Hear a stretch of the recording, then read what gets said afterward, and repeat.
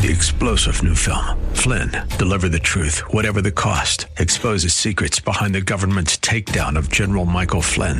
Flynn knew what the intel world had been up to. He ordered the first audit of the use of contractors. This set off alarm bells. He told the truth. He was the most dangerous person for Donald Trump to hire. They had to get rid of Flynn.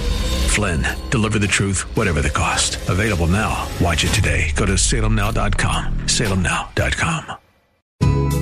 This is Cornerstone Connection, the radio ministry of Pastor Gary Hamrick of Cornerstone Chapel in Leesburg, Virginia. Pastor Gary is teaching through 1 Timothy. Real love is calling, listen, truth opens up your eyes. Mercy is waiting for you with every sunrise. Now this exhortation is for all of us. It says, be not drunk with wine, wherein is excess, but be filled with the Holy Spirit. The question for pastors becomes, who or what do you want to control you?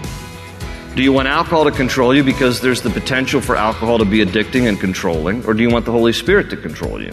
You also need to take into consideration as a pastor, Romans 14:21, which says it is better not to eat meat or drink wine or do anything that will cause someone else, a brother, to fall, to stumble.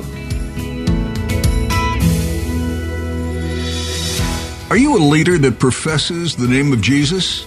You're being watched by the very same people you want to share his love with. So, how are you doing?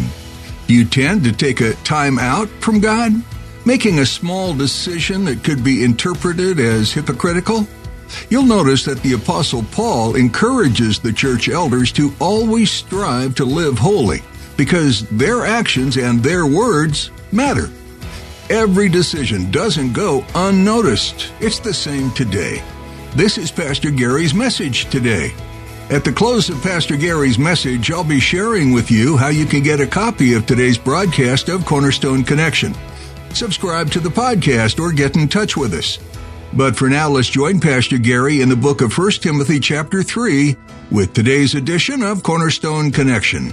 Not every elder is called as a pastor. There are some administrative elders, and then there are pastor elders who are called to teach.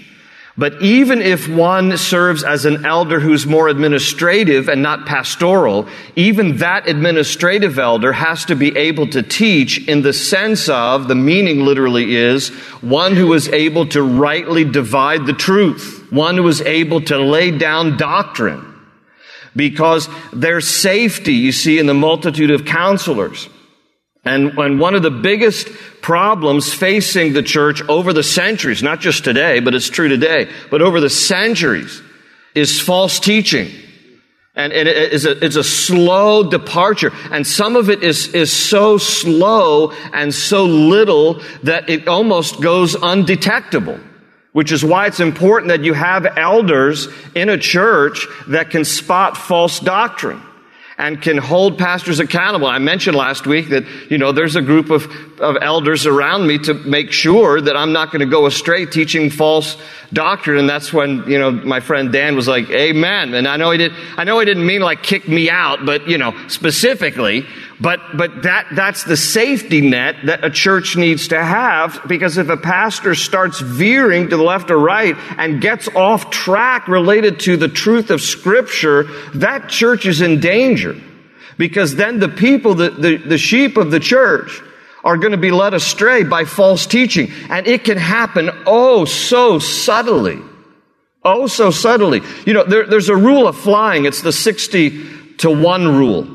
Those of you who are pilots, you know the deal, that if you are 1 degree off on your instrument, flying, if you're 1 degree off from point A to point B, after 60 miles, you'll be 1 mile off target. Just 1 degree. So if you fly from New York to LA, and you're just 1 degree off, by the time you get to LA, you will overshoot the airport 45 miles. Just 1 degree. And that's the challenge of making sure that what comes from a pulpit, and listen, exercise discernment when you're watching TV preachers too. Because there can be some error that's wrapped in some truth. And if you don't have the dexterity to separate the error from the truth, you're liable to believe the whole thing to your disadvantage. Now, every pastor is going to have to stand before the Lord. That's why James 3:1 says, not many of you should presume to be teachers, my brothers, because those of you who teach will be held more accountable. Literally in the Greek, will be judged more strictly. So every pastor and every TV preacher is going to be accountable. But just as a warning to all of you who sit under my teaching or listen to any TV preacher or go to some other church, you had better be wise and discerning. I love how Paul commended the church at Berea in Acts chapter 17, verse 11. He said, comparing the church of Berea to the church at Thessalonica, he said, the Bereans were of more noble character. Well, this was said. Paul didn't say it in Acts chapter 17. Luke's writing. He said the Bereans were of more noble character than the Thessalonians because they searched the scriptures daily to see if what Paul said was true. That's what you need to be doing. You need to do that related to what you hear from me. You need to do that related to what you hear from every TV preacher. You need to do that related to every Christian book you read. You need to be discerning of what the truth is. And the only way you're going to know the truth is if you read God's Word for yourself. And so you have to get yourself into God's Word so you can be equipped in your faith that you can know the truth from what is a falsehood or what is a lie or what is deception or what is a distortion. And again, it happens oh so subtly. So a pastor has to be able to teach. There has to be a gift of teaching, to be able to get up and present God's Word. But even those elders who are not pastors have to be able to teach in the sense of knowing right doctrine to be able to hold the pastor accountable for the protection of the flock. And so this is a very important thing. It's a very critical thing. That's why every single one of you, read your Bibles. Understand for yourself. There doesn't need to be a middleman. All I'm trying to do is express God's Word according to how He reveals it. But you don't need me. I mean, you have brains and hearts and the Spirit of God yourself that you can read and you can discern, you can understand. And it's important that you do that. I hear people from time to time they'll come to Cornerstone. They'll be like, no one's ever explained this to me before. Particularly those of you from the Catholic tradition. Okay, up into the 1960s, the Catholic Mass was in Latin. You couldn't even know what the priest was saying was true or not if you didn't know Latin. So, there has to be this equipping of the saints, which is you learning and growing in your faith, not just because you're hearing me teach, but because you yourselves are applying God's Word to your own hearts and lives and you're getting into Scripture. And you're searching Scripture daily to see if what I say or any TV preacher, any Christian book is true, just like the Bereans did in Acts 17, verse 11, checking what Paul said. Making sure everything Paul said lined up with the Old Testament scriptures. He wasn't violating anything with what he was saying. So able to teach, understand doctrine, recognize what is true. Number 8 on this list is not given to drunkenness. Now, this gets a little controversial in different churches. So I'm going to tell you where I come down on this verse and our stance here at Cornerstone. This will not be universal. But this is a matter of, some interpretation. Now, if you've been a Christian long enough, you understand that when you read the whole counsel of Scripture, there's not a prohibition against drinking. The prohibition is against drunkenness. And I've said this many times, when we've come to, one of the beauties of going through the Bible cover to cover is we're going to hit every hot topic, okay? And so some of you love your alcohol, and at moments like this when we talk about alcohol and drunkenness, I've always maintained that for the Christian, even though you know that drunkenness is the sin, the challenge becomes, at what point are you buzzed? 0.01, 0.02, what's your blood alcohol? And it starts splitting hairs between, when am I a little intoxicated and when I'm just dropped down drunk? Pastor G, is it okay to have, a beer with pizza, but as long as I, can hold my own and I don't stagger out of the restaurant? At what point are you splitting hairs? Okay, so here's what's important to understand about what Paul is saying here to pastors. Okay, this is to pastors. This is to elders, all right? When he says here, not given to drunkenness, there in verse 3. It is the Greek word pateronos. Pateronos is from two Greek words, para, meaning near or with or alongside, and oinos, meaning wine. So he's literally saying here in the Greek, not near wine. Para oinos. It's interesting that when you look in the Old Testament, when the priesthood was first established, the first high priest of the Old Testament was Aaron, the brother of Moses, and his sons then became the first priests, and that Levitical line, that Aaronic priesthood, went through the line of Aaron. And they were the Levites, the descendants of Levi. Aaron was of the tribe of Levi, and so the priests were of the tribe of Levi. And you could only be a priest if you were of the tribe of Levi, because you had good genes. Anyway, that's kind of a Levi joke. All right. Anyway, wake up. There's only one time that God spoke to Aaron and his sons. Only one time verbally recorded in Scripture where God spoke to Aaron and his sons. And it's in Leviticus 10, 8 and 9. And this is when God spoke to them. Then the Lord said to Aaron, "You and your sons are not to drink wine or other fermented drink whenever you go into the tent of meeting, or you will die. This is a lasting ordinance for the generations to come." Okay, so God had an opinion about alcohol and fermented drink among those who were serving in the house of God. You say, well, that's Old Testament. Okay. So New Testament is Ephesians 5:18. Now this exhortation is for all of us.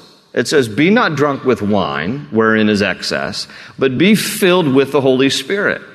The question for pastors becomes, who or what do you want to control you? Do you want alcohol to control you because there's the potential for alcohol to be addicting and controlling, or do you want the Holy Spirit to control you?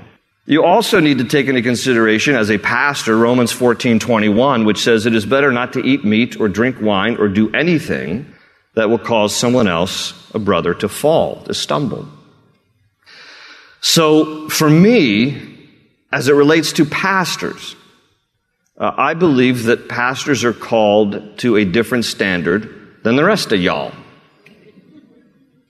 And that is that when I piece together different verses, and to me, when I just even meditate on pateronos, near wine, we're not to be near it, what it says to me is that the possibility of alcohol doing more harm than good for pastors, with the potential to impair a leader's judgment or duties, to contribute to an addiction, or to cause others to stumble. And for that reason, at Cornerstone, pastors and elders voluntarily abstain, especially because it could cause other people to stumble. Some of you would have no problem. I've been to different places and been offered plenty of alcohol over the years. And then I have to explain, it's okay for you as long as it's in moderation and it's not drunkenness. But for me, I believe that there's a different standard here. And some of you might be, you poor thing. Well, Jesus said in Matthew 26, I think it's verse 29, it was at the Last Supper, he says, "I will not drink again of the fruit of the vine until I drink it anew with you in my Father's kingdom." So on that day, man, I'm guzzling. That's what's happening. But otherwise, I just think it's a danger and it's prudent. Now, I know a lot of people like to point to, and later in this letter, even in chapter 5, verse 23, Paul's going to say to Timothy, well, take a little wine for your stomach because of your many ailments. So if you're sick or dying, then okay. But otherwise, for all of us, I think there needs to be great caution. I mean, we know the statistics, right? I mean, alcohol has done a lot of damage, and I've said this many times. But no one's ever come into my office and told me the wonderful benefits of what alcohol has done in their lives. I only hear the bad stories. How I lost my job, how I ended up cheating on my spouse, how, I had a car accident and I killed somebody. I mean, truly tragic stories. So for pastors, I just think to be an example and to be careful in this area and not to be given to something that could be addicting or could contribute to impairing our abilities to lead, that we need to be more focused on being under the control of the Holy Spirit rather than other spirits, small s, and that we need to be careful, especially in this area, because it could cause others to stumble. So I will tell you that there are other churches who will disagree with this. I know pastors who drink freely with their congregation members, and my conviction is just different. They will interpret this in the way that they do, but I've explained to you why we interpret it this way and why I just think it's more prudent and it's more beneficial in the ministry that we just avoid this as pastors and elders. All right. So let's go on now. Number 9, not violent but gentle. I mean, that's one of those, does that need much more explanation than that? I mean, don't be beating people up, and don't be, I mean, if I were a rebel rouser and, you were reading about me in the newspaper, like, I got into another fight in downtown Leesburg, outside of shenanigans because I can't go inside, you'd be like, what kind of a pastor is this? He's always getting into fistfights and stuff. So, not violent but gentle, not quarrelsome. Even in 2 Timothy 2:24, Paul's going to write, and he says, and the Lord's servant, speaking about pastors and elders, the Lord's servant must not quarrel. Instead, he must be kind to everyone. So you try that for a day. Anyway, Numbers 11 through 15. Not a lover of money, manages his own family well, sees that his children obey him, not a recent convert, has a good reputation with outsiders. So, number 11, not a lover of money. There are 3 main vices that bring pastors down. It's power, money, and sex. All too often we know too many tragic stories about some pastor who just got way too big in his head, and power went to his head, and authority went to his head, and then, he ends up disqualifying himself, or he's had an affair, or, done something immoral, and or money, mismanagement of money, hoarding money, stealing money. And so this is one of those 3 issues here. Not a lover of money. Now again, all of us should take heed to this. None of us should be greedy. None of us should be covetous. None of us should love money. Money makes a wonderful servant, but it is a terrible master. It's a terrible master. If you are under the control of money, it's terrible. If you use money as just, a tool that you can be generous, you can bless, you can pay your bills, you can be responsible, you can, use money to buy things, and as long as you're not getting into debt, you're not loving it, you're not craving it, it's not covetous, then it makes a wonderful servant, but it's a terrible master. And pastors and elders are particularly warned here not to love money, not to be greedy or covetous, not to live beyond your means, not to live extravagant lifestyles. I mean, this is my opinion talking here, but when I see some TV preachers or TV evangelists, living in 7,000 square foot homes and, driving, really expensive sports cars and, having their own Cessna, I think it's a black eye on the body of Christ. I don't think it speaks well. I don't think it reflects well, because it shows, there's this materialistic obsession. And I think that there's this caution here. Basically, this is just in general, I think a general principle that I think is good, for pastors in general. Don't live above or below the median of the congregation you're ministering to. That's just good common sense. It's, you shouldn't be a lover of money, especially because, pastors and elders in particular need to be good stewards of their own finances and resources. Otherwise, how can they be good stewards of God's money at God's house? And so if you're a lover of money, then you won't be a good manager of money, because Jesus said in Matthew 6:24 that you can't, serve God and money. So if you love money, you're going to serve money. If you love God, you're going to serve God, but you can't love and serve both. Even later here in chapter 6, verse 10, he's going to say, for the love of money is a root of all kinds of evil. Some people, eager for money, have wandered from the faith and pierced themselves with many griefs. He's going to say later here in chapter 6 that some people with such an obsession and love and hunger for money and just, to make a lot of money, that's actually damaged their relationship with the Lord. Some have wandered from the faith, he says there in 1 Timothy 6:10. Now, some people misquote 1 Timothy 6:10, and for the love of money is the root of all kinds of evil. It's the love of money, and it's a root, but it's not money itself. Money itself is not evil. Money itself is not bad. And if you're in a position where God has blessed you and you're very successful and you have a lot of it, as a Christian, that just gives you more opportunity to be generous.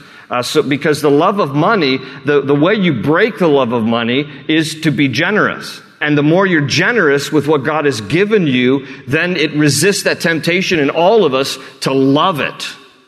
Okay, so money itself is not evil, but loving it can be a root of evil, all kinds of evil. Now, number 12 and number 13 on this list really go together. Manages his own family well and sees that his children obey him. Let me just talk about this a little bit now. Terry and I have, our 3 kids are grown. They're out of the house. They're all 3 married now. And so, let me just talk about sort of in the past, since they're out of our home at this point.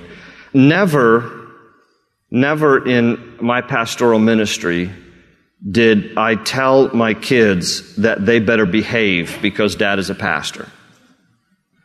I never wanted to throw that guilt trip on them. Now, I knew in my own heart that if they ever went off the rails, and every kid can have, a little season of rebellion. But pastors, this is again one of these qualifications that is no small thing. So every child can have their moments, can have a little season. But if your child goes off the rails, and as a pastor, I knew in my heart it could disqualify me. But I didn't want to lay that guilt trip on them, because then they would be in a performance-oriented mode constantly. I got to always do what is right because, I don't want Dad to lose his job, and so I better not misbehave, and so, I don't want Dad to lose his job. So therefore, I never approached it like that, and Terry didn't either. We didn't want to come to our kids and say, we never sat them down and say, you better walk the straight and narrow and read your Bibles and quote your verses because you're preacher's kids. And if you ever do anything bad, I could lose my job. That kind of thing's destroyed a lot of preacher's kids. I know some of them. They've walked away from the church, walked away from the Lord, and it's tragic. And yet, Paul's writing here to young Timothy saying, you as a pastor, you have to manage your own family well. You have to see that your children obey you. And he adds there in verse 5, it's a parenthetical comment, but in verse 5, if anyone does not know how to manage his own family, how can he take care of God's church? So while this was something I was very well aware of as my kids were younger, I never wanted to, use this to beat them with, right? Read this verse, and you better understand what's going on. So, for Terry and me, our desire was we're going to raise them the best we can in the ways of the Lord, and we're going to trust the Lord. That's what we're going to do. We're going to raise them in the ways of the Lord, and we're going to trust the Lord. I never wanted my kids to think that church was more important than they. Never wanted my wife to feel that way either. I can't say that I was always perfect in that regard. There were times where I'm sure that was not in balance.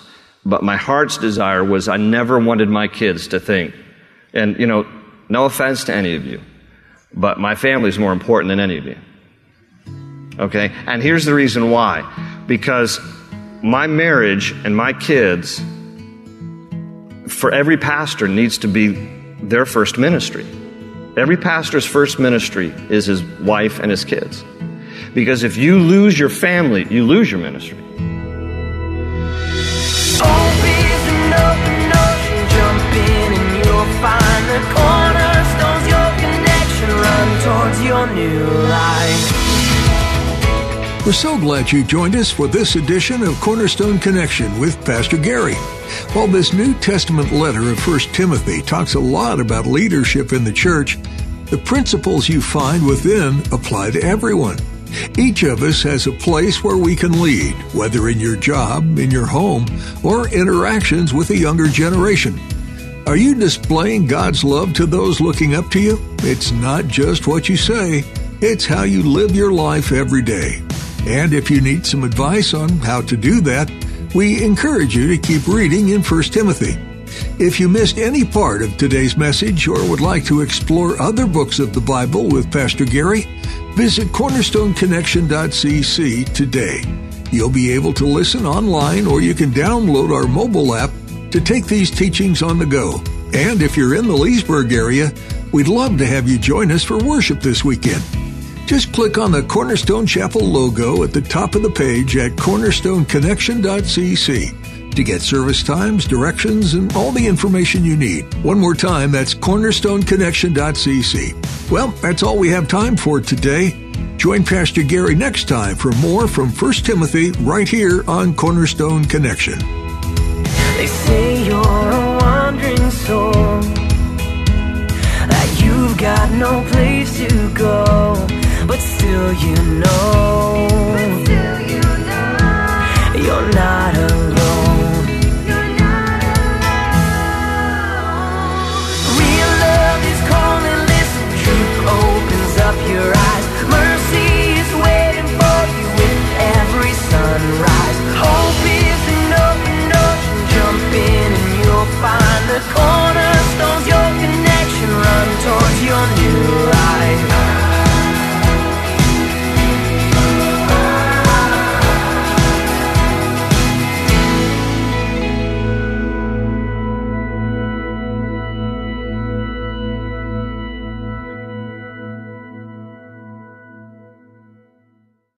Three-star General Michael J. Flynn, head of the Pentagon Intelligence Agency, knew all the government's dirty secrets. He was one of the most respected generals in the military. Flynn knew what the intel world had been up to. He understood its funding. He ordered the first audit of the use of contractors. This set off alarm bells. The explosive new documentary, Flynn, Deliver the Truth, Whatever the Cost, uncovers the facts behind this scandal. Flynn told the truth. He was the most dangerous person for Donald Trump to hire. I find out the worst enemy that I'm going to face in my life is right here in America. They took my assessment and they wanted me to change it. And I was like, I'm not changing it. They had to get rid of Flynn. With in-depth interviews, archival footage, and never-before-seen personal records of the man behind the headlines. I just felt like I was drowning. Flynn, Deliver the Truth, Whatever the Cost. Available now. Watch it today. Go to salemnow.com. salemnow.com.